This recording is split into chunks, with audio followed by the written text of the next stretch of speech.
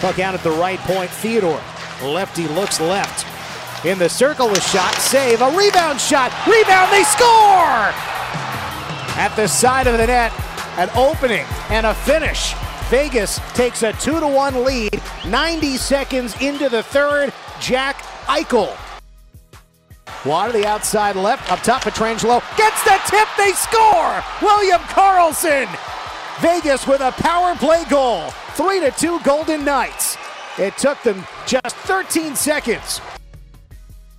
Across the red line, into open ice right wing, Pietrangelo shooting off the outside of the post, but the clock runs out, the game is over. Vegas wins on opening day. Final score, Golden Knights 4, Kings 3. You're sitting in the press box with Graney and Bischoff on ESPN Las Vegas. Follow them on Twitter at Ed Graney and Bischoff_Tyler. Golden Knights have their home opener tonight. They take on the Chicago Blackhawks. Game 2 of the season. You can hear it over on our sister station, Fox Sports Las Vegas. Ryan will also have the pregame, intermission, and postgame show, and you'll be able to hear that tonight. Game 2 of the season after they got the win over the LA Kings to start the season.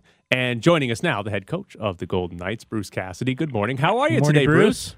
Hi, Ed. Hi, Tyler. How are you guys? Good. We are good this morning. All right. I have an important question for you. Would you consider wearing a completely gold suit on the gold carpet today? I'm going to pass on that. I'll wear a gold tie. How's that? Okay, just the gold tie. All right, another question. That I'm going to assume based on your answer, you're going to pass on this as well. We saw, I think it was Jonathan Marchessault last year. He wore shorts with his suit. Would you ever consider wearing? Yeah, I like that. I like that shorts? better. I like you do? That idea okay. Better. Yeah. It's a little hot outside. You're not going to see me in it, but I like it better anyway. I'll leave that to the players. So you guys play the first game of the season in LA, second game at home here in Chicago. But I wanted to ask you one thing in particular. So I know there were a lot of power plays in that game against LA that contributed to this, but just the forward groups at 5-on-5, Paul Cotter had the most ice time. What have you liked about Paul Cotter to give him that much ice time in the first game of the season? I think their line was good. We were trying to start them in games and get them off on the right foot, some puck possession. So he certainly earned that. I think that was more even strength ice time. I think the other guys certainly got their share, the guys that kill and play in the power play. So it's just a matter of Kolasar doesn't play a lot of special teams either. So when power plays were up or penalty kills were done, that line came over the boards a lot to try to reestablish momentum. That's what we're hoping out of that line to do that and go grind away on the other end, wear teams down, and they did a really good job with it up in L.A. Mark Stone, and obviously his health is paramount to what he can do, and everyone talks about the goal he had, but can you talk about why it's paramount to have him, everything he does, and how important he is in ways other than, scoring game-winning goals? Well, he plays in all situations, right? So power play, he's a real good net front guy and makes plays, scores from there. We want to get him back on the PK now that he's healthy, be part of that rotation. He's got such a great stick and anticipates plays. So, and then the 5-on-5, obviously. So, and he's your captain, right? So you want him in a good place. I just think there's too much value there to to not have him going in every area. So a big plus for us, and I think every team would say that, right? When your top players are going and they're feeling it, you're going to be a better team, and we're no different. How much do you look at in individual games getting specific matchups for different lines and with the Paul Cotter line, the fourth line there, like having them be able to steal some minutes against a first or second line so that Jack Eichel's line or Mark Stone's line can get a little bit more favorable matchups against some of the other bottom lines of other teams? Yeah, I think it's more about not ruining your chemistry and your rhythm of the game. And if they want to try to disrupt that by putting a certain line out, we just want to roll through our four lines, trusting them all, knowing they can do the job no matter who goes out there, right? So, I have no problem playing Jack Eichel against Kopitar, whoever the top center is. Tonight, if it Tays, I think Jack would relish that matchup. So would Stevenson. We know Karlsson can play against anybody, but I don't want to chase it either, right? So guys are sitting and waiting, and then they lose kind of their flow of the game. So that's the purpose behind that on the road, especially. I think everyone always feels better if they're staying in the game. And obviously situational. We use the players that can excel in certain instances more than others. But in general, that's how I'd like to run it. Can you grade for us Logan Thompson's first game? And my assumption is you'd love him to grab this job over the next however many weeks or month and be the guy. Is that a fair assessment? Yeah, I mean, we obviously have competition going into this year with Robin's injury. Logan had the leg up, I thought, simply because of experience. He'd been in front of this group and played well late last year. We're playing a little different style of play, so that's probably the same for everybody. And Hill comes in, certainly opportunity for him. Brossois still injured, so he'll be a little late to the competition. But we'll hopefully get an opportunity to sort of get into that. But at the end of the day, yeah, we'd love it if Logan stepped up and was the guy. I think it's a lot to ask most goaltenders now in the NHL to play that 60, 65 game schedule. I think there's very few that do that. So we're not going to ask him to play that, but maybe 60% of the workload, if he could handle that, would be great, especially a guy his age. I thought he played very well the other night. If you look at all the goals, I wouldn't put any of them on him. Made a couple of key stops when we needed him. So I don't know if there's necessarily a grade, but he won the hockey game. That's his job. He gave us a chance to win. No bad goals, so I always look at that as a real positive performance. When Laurent Brossois is healthy, is there any chance you guys would carry 3 goalies, or is there going to have to be a decision there if all 3 are healthy? Yeah, it's a good question. I think Kelly will determine that. Roster and cap are his area. I think ideally it's never great when you have 3 for an extended period of time, but you got to manage your assets and see what you have as well. So some of that might be performance driven. Where are the other 2? And kind of go from there. I think that's probably the best answer. Is I don't know. We'll do what we ever have to do, right? To, like I said, to manage our guys, and at the end of the day, figure out the best solution, and that will probably be 2 at some point. Bruce Cassidy with us, head coach of the Golden Knights. Their home opener is tonight against Chicago. Do you have an expectation on when Nick Hague would make his debut? Yeah, he's going in tonight. Oh, okay. Yeah, there you go. Wait no longer, fellas. I was going to say. I'm curious when you have a player. How's that for an expectation? Right there. That There works. you go. You're expecting a lot. When you have a player that is holding out and he wants a different contract, the head coach's role in that, because obviously that's a front office player type of situation. What exactly is your role when Nick Hague is not there? Yeah, I don't know, to be honest. I haven't gone through it a lot. I communicated with Nick when he was here skating in August, so we talked a bit about style of play and just introducing each other, et cetera. Who he played with most of the year before, just getting to know a guy. And then he leaves, and you're thinking, well, it'll get done. But at the end of the day, a couple of texts on how you doing. Stay busy, and hopefully this gets resolved, but you kind of stay out of it. That's the business side of hockey. I think John Stevens, our assistant coach who runs the D, was in contact with him a little bit more with some video from preseason games, et cetera, and give him something to do while he was there to kind of watch how we're playing, because he knows the other guys, right? So he's played with them all. So that's what we did with him, and all of a sudden it's resolved. I mean, he's in tonight, so there's no concern in terms of the system and how quickly he'll adapt. Well, I mean, yes and no, but he's got to go in at some point, right? I mean, we can practice it again tomorrow, but then we play Saturday, right? So he's going to have to get in there and feel his way through it, make his mistakes like everyone else, learn from them, and go from there. So, effort and execution's on him. That won't change no matter how we play. Make sure you bring that, and then reading the plays down low. Again, he'll have to learn his way like everyone else has up to this point.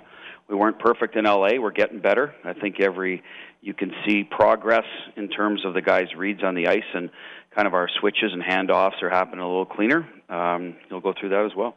What did you think the Kings were doing at the end of that game as they held the puck behind the net and then suddenly tried to have a breakout there in the last 30 seconds? Yeah, I think they,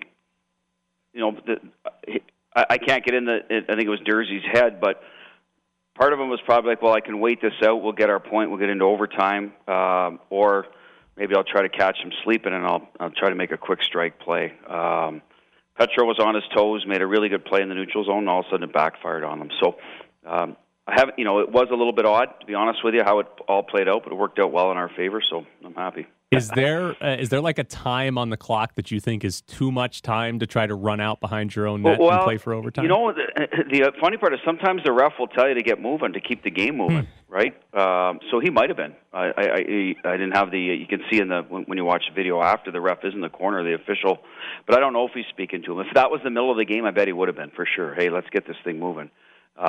Maybe time and score, they allowed him to sort of milk it a little bit. But I know that in the past they'll try to encourage plays like that to sort of get going, because no one wants to sit there and watch that. What's your expectations for Phil Kessel? Help us win, contributing offense, make our power play better. He's more of a playmaker than a goal scorer now, I would say. He certainly has the ability to beat goaltenders with his shot. His foot speed is still excellent. Right now he's playing with Jack and Eichel and Smith, so he's in a good situation there. We'll see how that plays out. Good chemistry in preseason. Made a lot of plays to Jack. And right now we're going to try to run with that. If it doesn't work out, we'll see if he fits somewhere else. But Phil seems to be in a good place. He's a good player, obviously. 2 Stanley Cups, so brings some experience to the room. He's practiced well for us, so he's done what we've asked. He's been good. Before we let you go, Bruce, did you happen to get your own little gold statue of your own face? I did. I my own face, I'm not sure, but it's a gold statue. It has my name on it, so we're going to enjoy it. I gave one to a couple of my buddies that were rolling through town yesterday. So it was a neat thing. See, that's what I was thinking. I don't know if I'd want one of me, but like if one of my friends had a little gold bust, I would absolutely want one of those just to keep and have. It'd be great. Yeah, my wife's in charge of that. Well, she'll distribute them as she sees fit. She couldn't have been happy with the rankings on the handsome coaches. Who did those things? Yeah, I don't know if she ever saw those. What a disaster that was. Yeah, well, nowhere to go but up. No, not for you. The top guys. I don't know how they got up there. Maybe it was a little tongue-in-cheek. Who knows? Anyway. Well, he is Bruce Cassidy, head coach of the Golden Knights. Bruce, we appreciate your time Thank you, this Bruce. morning. Good luck tonight. All right. Thanks, fellas. Thanks for having me. Bruce Cassidy, Golden Knights again playing tonight against Chicago. Did you see those rankings? I didn't study. I don't even know where the Bruce guys Cassidy at the ranked. top. Saying they're ugly? I'm just saying. I'm not. I don't want to say that out loud. It's the most handsome coaches. I was like, the guys at the top. I mean, was it superimposed? Was there some kind of 3D I was missing? I don't know. I did. I'll look up in the break and see what the actual please rankings look up. were, and I'll see if we can agree or not. So there's Bruce Cassidy, Nick Hague in the lineup tonight. That was great. When do you expect? I expect him tonight. So Nick Hague will be playing, only missing 1 game. All right, coming up next, it's Bischoff's Briefs.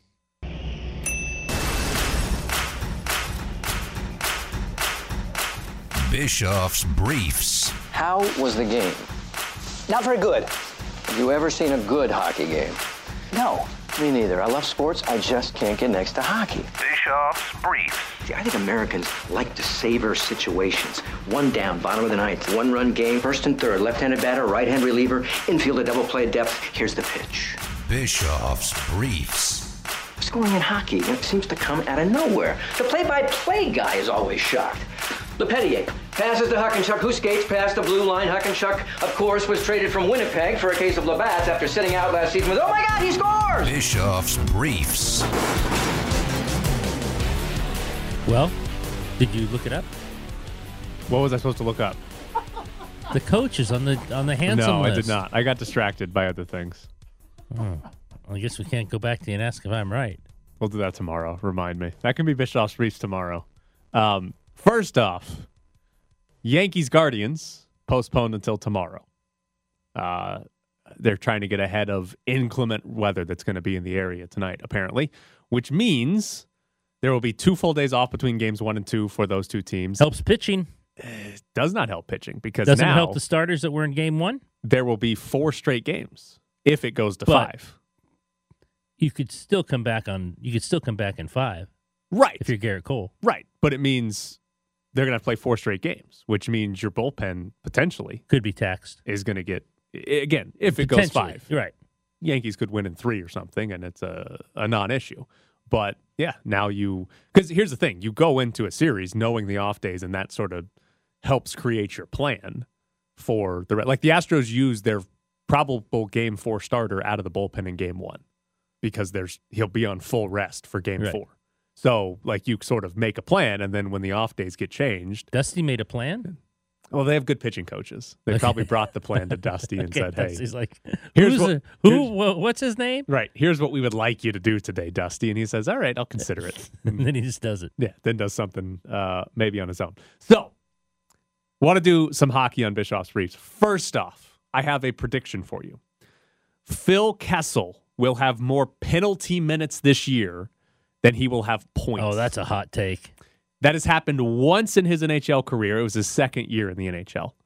But I am predicting Phil Kessel more penalty minutes this year than That is a points. hot take for Bischoff's Briefs. He's off to a good start for my side of it. 4 penalty minutes, 0 points after the first game of the season.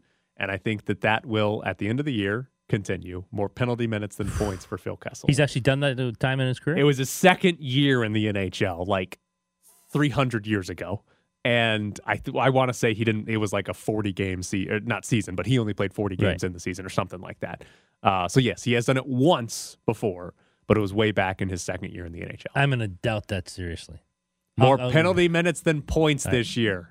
That's what's going to happen. Danny, save the tape. Degenerate Danny. Oh, yeah. That's what's going to happen. More penalty minutes than points.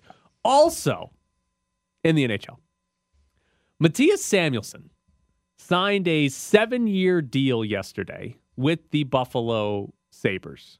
7 years, $30 million. That comes out to $4.28 million per year. Matthias Samuelsson is 21 years old. He's a defenseman who has played 54 games in his career.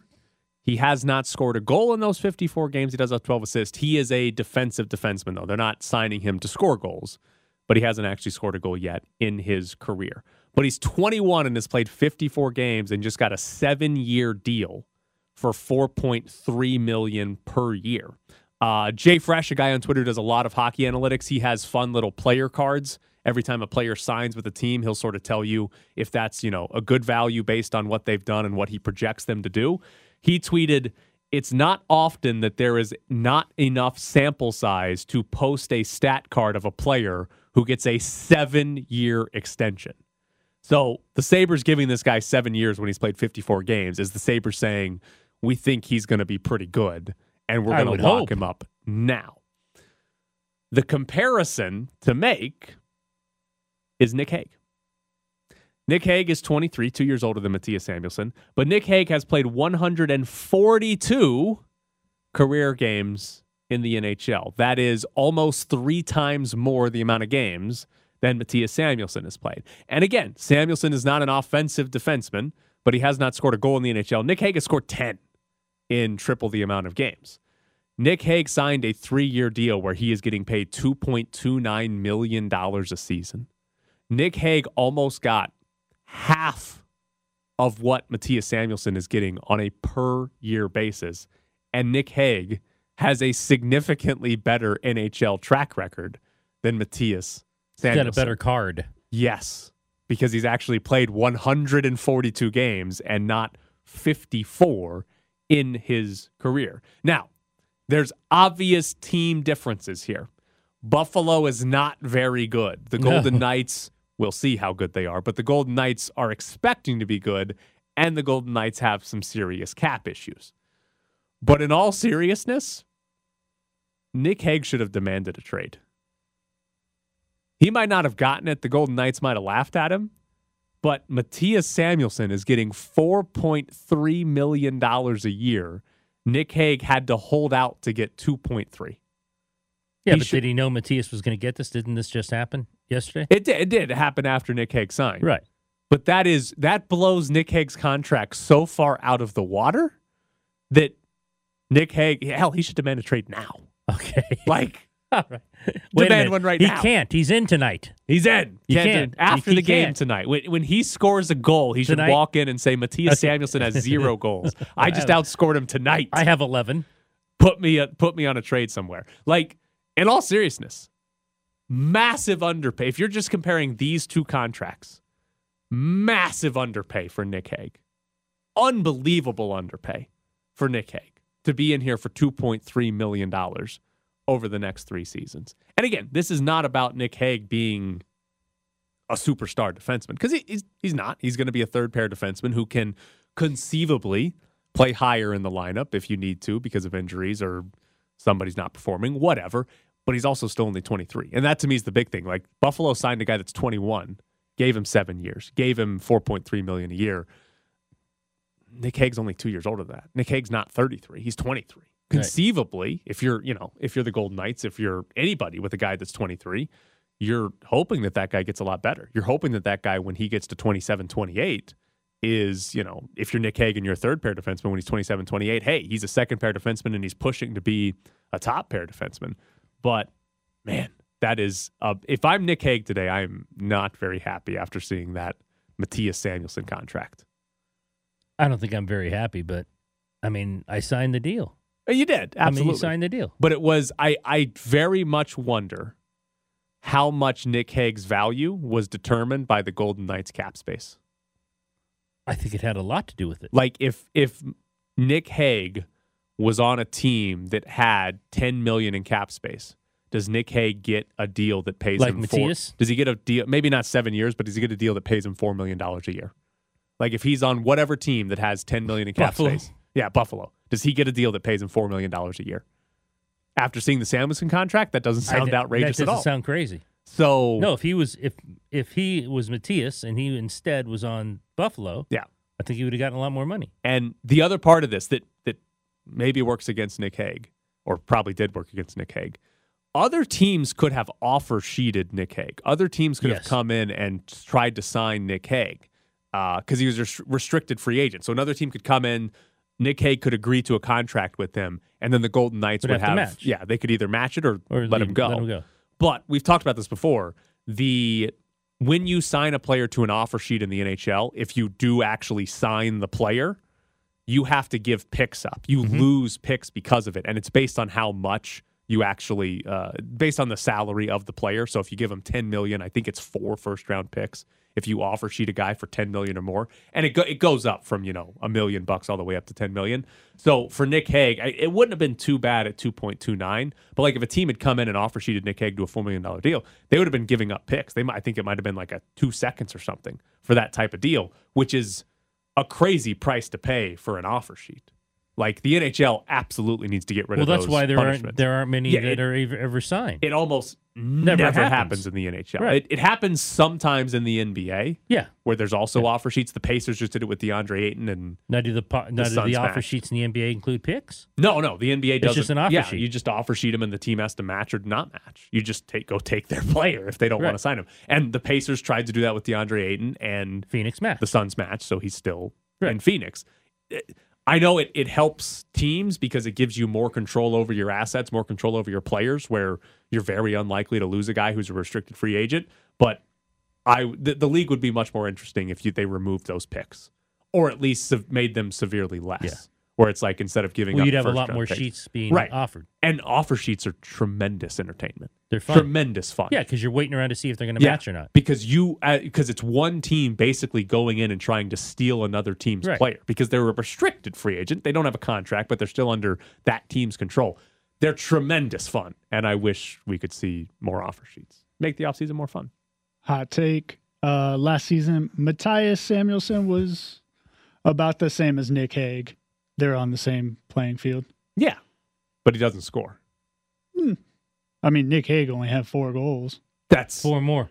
That is unmeasurably more than 0.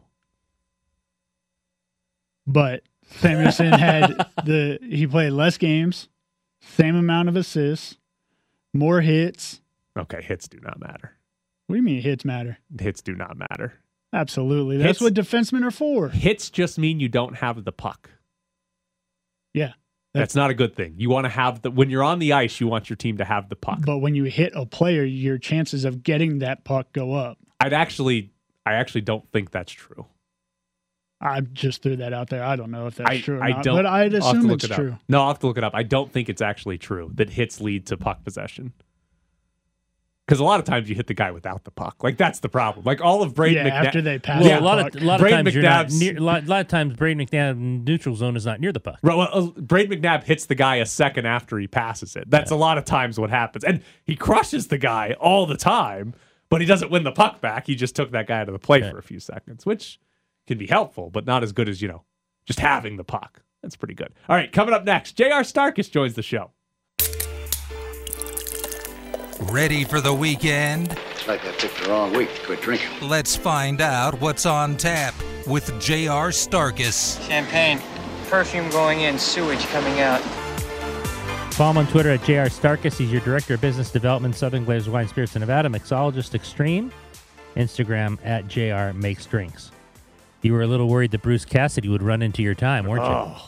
No, man, I'm glad he didn't. It's just, as long as you guys have, as long as he has his priorities straight, and he understands that 9:30 is my time. I know. You're the new guy to town. Yeah. I own the 9:30. Don't start thinking you're running this over. He was on at 9, JR. It's not like he was on at 9:25. Listen, sometimes you guys, and we can all get excited about talking to the new coach for a while. The information starts rolling. Next thing you know, you're like, oh, dang, I got to get JR on the line. And, it's I'm glad I'm sure you had a pre-call discussion with him when, you guys called him and said, hey, by the way, we're going to have to cut this short. We got to prep for our next guy. I think that's the first thing we said. I'm going to start booking a 9:20 guest every Thursday. Yeah, make it 9:28, brother. Why not? Let's do something real quick. I'm going to bring him on with you. All right. Are you, how much have you enjoyed watching the playoffs in baseball? Or are you going to sit here and tell me you haven't gotten into it yet? Oh, no. I was actually furious yesterday when the game was delayed. I was like, come on, let's go. Now I'm going to have to switch back and forth between two games. That's the part that, I want to watch and I want to invest in the game, right? So, with playoff baseball, I get, certain aspects of sports when there's, during a regular season, you have 3 or 4 games on and you have them on TVs because it's with all, it doesn't really, that one game is great if you have money on it, but it doesn't really matter in a 162 game schedule, right? Same thing for, maybe a little bit of NFL football when you have all the money on these different games, maybe you're watching, but come the playoffs, when you have 2 games on at the same time and you want to watch every play and every pitch, it becomes frustrating when they overlap like that. So switching back and forth, between the Dodger game and the Phillies game last night was aggravating because I want to pay attention. Then you miss something, and I don't want to miss anything. Do you believe Ed should be worried? Yes, I do believe Ed should be worried. And I'm only saying that because he's on the line. If it was just you and I today, Tyler, I would be telling him. No. Not. I should be. No, Yeah. you're right. I mean, the better team is clearly wearing brown, as you can tell by they're pitching and they're hitting. I don't know, man. The Dodgers are too good. They're watching them you can't hit the ball out of the park every single time. I mean, but you got to tell me, with last night in the 9th inning when Freddie Freeman hits a double, you're like, oh, here we go. I said it. I was like, this is it. They're going to tie the game, and then they're going to walk it off. They just do this type of stuff. But I will say I did, in your honor, yell at the television last night in the 5th inning when they pull out Kershaw, and I'm like, typical vintage move here by our friends with the Dodgers, pulling out a guy who's dealing pretty good. They pull him out and then go right to the bullpen, and then immediately it collapses in his face. Dave Robertson pitching. It doesn't usually go together. Gosh, man, it's so now frustrating he's going to watch that. tomorrow. Say it again? He's going Gonsolin tomorrow, who's pitched about 2 innings in the last 6 months. Yeah, perfect. Yeah, it's a smart move, Ed, because they have no intel on him. They haven't seen him in 6 months. No, exactly. Exactly. Padres are very concerned, I'm sure. Yeah. All right, JR, what are you making us to watch some postseason baseball this weekend? Yeah, so I was thinking about my drink this weekend. I was like, dang, I haven't done a drink with scotch in a long time. So I wanted to do a scotch cocktail for you. And, scotch can be an acquired taste to some people. And most people think of, if I'm drinking a scotch, it's usually, if it's a blended scotch, like a Dewar's or a Johnny Walker Black, it's scotch and soda, or on the rocks or something like that, or water. And if it's a single malt scotch, a lot of people are drinking it neat or just over ice. And frankly, scotch makes great cocktails as well, and because there's such a palette of flavor to base your drink off of, right? There's so many flavors happening in any Scotch, and any Scotch drinker will tell you this, that there's just so many things happening in that whiskey that it's pretty easy to base a drink off of it. But you don't see it too often be made into cocktails, unfortunately. So what I wanted to do today is I wanted to make a Scotch cocktail, and I'm going to use Talisker 10-year-old Scotch. It's a single malt Scotch from the Isle of Skye, which is off the coast of Scotland. That's one of, I believe, 2 distilleries on the island, and it makes a slightly peatier, smoky style of Scotch. There is a lot of maritime influence because of its proximity to the water, so you get a lot of these salty kind of briny notes when you're really dissecting the whiskey, drinking it by itself, because of where it's aged, for the length of time it's aged, and being that close to the sea and the type of air and climate there, the terroir, if you will, it lends to that style of Scotch. So we're going to use 1.5 ounces of Talisker 10-year-old. You can really use your favorite Scotch for this, whatever that may be. But I like this whiskey here because it's very flavorful and it plays well with the ingredients that I'm adding afterwards, which is 1 ounce of Domaine de Canton, a ginger liqueur. It's got some sweetness to it. It adds a lot of ginger flavor, slight a bit of spice. And you'll typically find those flavors when you taste Talisker, the ginger notes. I'm adding 1 ounce of pineapple juice. I'm adding this for roundness on the palate. I'm also adding it to add a little bit of additional sweetness. Then I'm adding 0.5 ounce of fresh lemon juice. The fresh lemon juice will help to cut through the sweetness of the pineapple and the Canton without having to add any additional, like, simple syrup or anything like that. I'm adding a couple dashes of aromatic bitters to kind of accent the cocktail, to bring forward the flavors of the Scotch and the ginger and the pineapple in the drink. So 5 ingredients total: 1.5 ounces of Talisker 10, 1 ounce Domaine de Canton ginger, 1 ounce pineapple, 0.5 ounce of fresh lemon juice, 2 dashes of bitters. You're going to take all those ingredients, add them to a shaking tin, shake it with ice, strain it over the ice from your refrigerator, or if you have like a large cube or sphere or something like that, I prefer that. Strain it over a large cube in a rocks glass. The garnish I did was I found them at the grocery store. It was basically a dehydrated pineapple wheel that had been crusted with kind of like a chili, almost like a tahini-ish style seasoning. So it goes well with that drink. So you could almost take a bite of your garnish and take a sip of your cocktail and enjoy the games. It's really a great cocktail for any time, but especially as we move into the fall. How many of your drinks that you love include Scotch? Because you haven't done, like you said, you haven't done Scotch in a while, either at home enjoying yourself or other times. So, I do it more for myself than anybody else because, truth be told, in the scheme of a cocktail menu in a restaurant, let's say, right, like, it's not your best seller, right? And so when you have limited space on a cocktail menu, a lot of the time when you're deciding, like, all right, which drink are we going to cut, it's usually the Scotch cocktail because not too many people in our environment here in Las Vegas are coming to Vegas to have a Scotch cocktail. Some do, but it is typically not your best seller. So with that valuable real estate on a cocktail menu, it's not there often, and it's not often that I'm asked to procure a Scotch cocktail for somebody. Rest assured, though, if you go to any great cocktail bar that actually knows what they're doing, they should be able to do a Scotch cocktail for you, no problem. It's just generally not your most popular, but I love them. What is the best alcohol to spray in the dugout after clinching a series in baseball?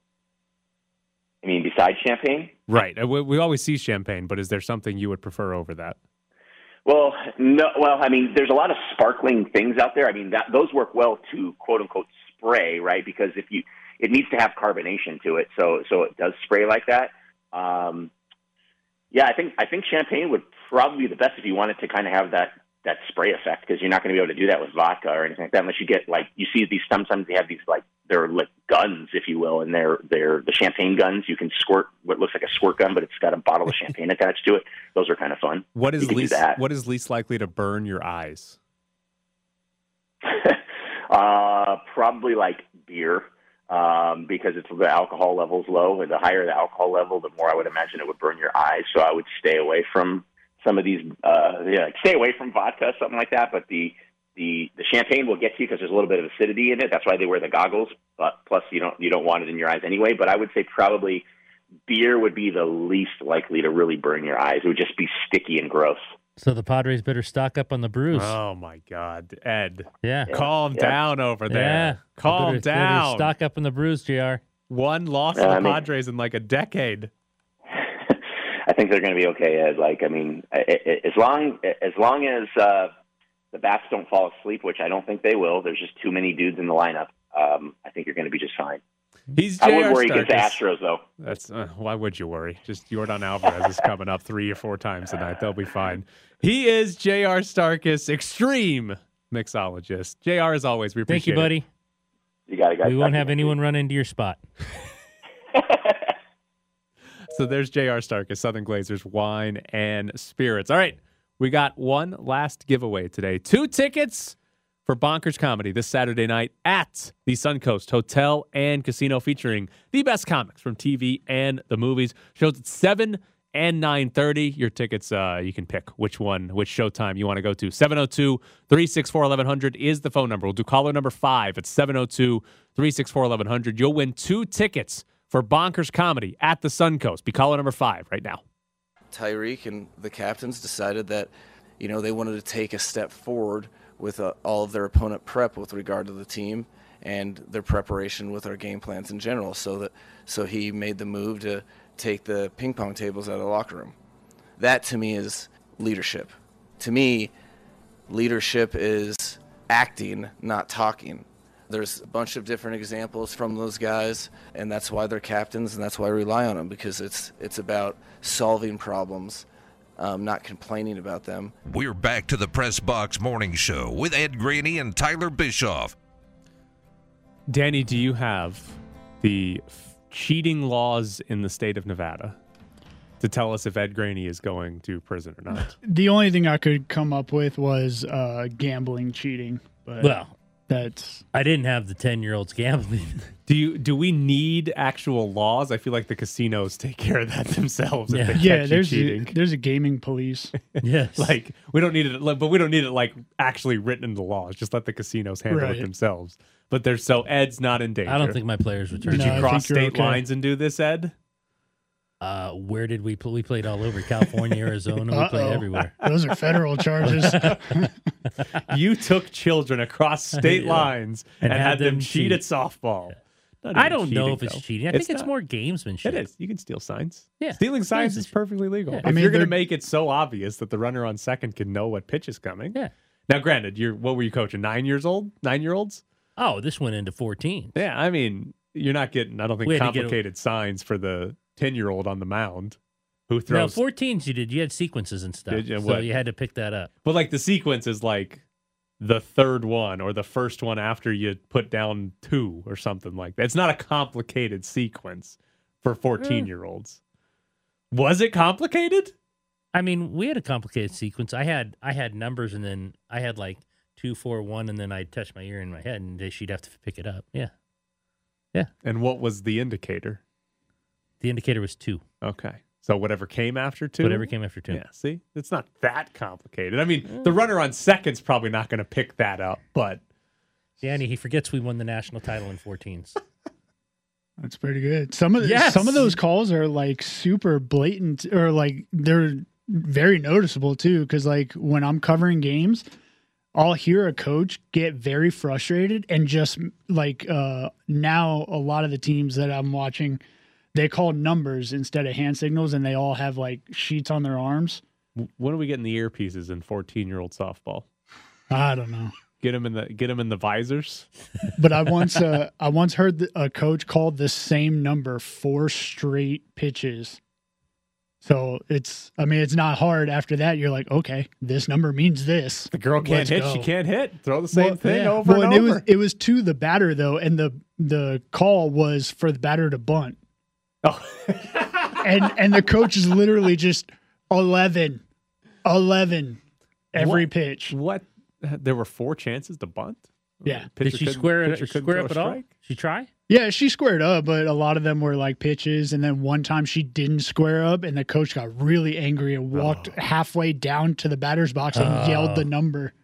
Tyler would just disown her just for bunting. Oh, yeah. There would have been no signal for bunt. No signal for bunt. Not a chance. Not even putting that in.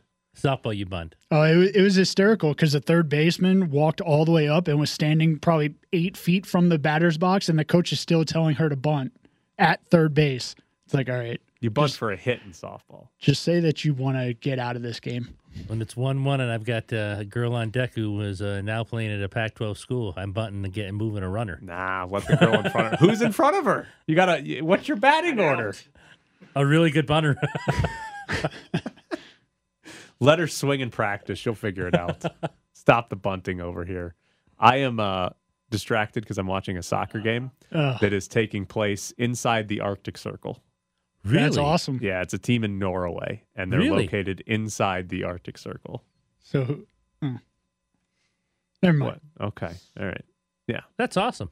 Is that awesome? Yes. That's I think it's kind of cool. It's very cool. The United States. States. It's cold, but I just think it's kind of cool that they would play there. The United States' #1 goalie is one of the goalies in this game. He's also the one that got frostbite on his feet because they played in Canada.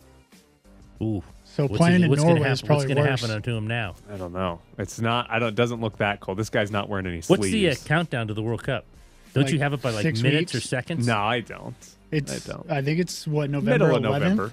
I think it's 11th or 12th, something like that. Middle of November. We're going to be out and about, Jared? Hopefully, they're trying to sell us to where we're out at some Black Friday, bar, some bar, the crack of dawn. We are not going to be out there on Black Friday, Danny. We're not doing a show on Black Friday. Black Friday's USA versus England. Yeah, but we are not doing a show on Black Friday. No, day after Thanksgiving. We get like 8 holiday days a year, Danny. No, we're not taking one of them off. I'm gonna just sit and watch England and the United States, and that's gonna be great. Jared and I are doing it. Let's go. Go for it. I won't care.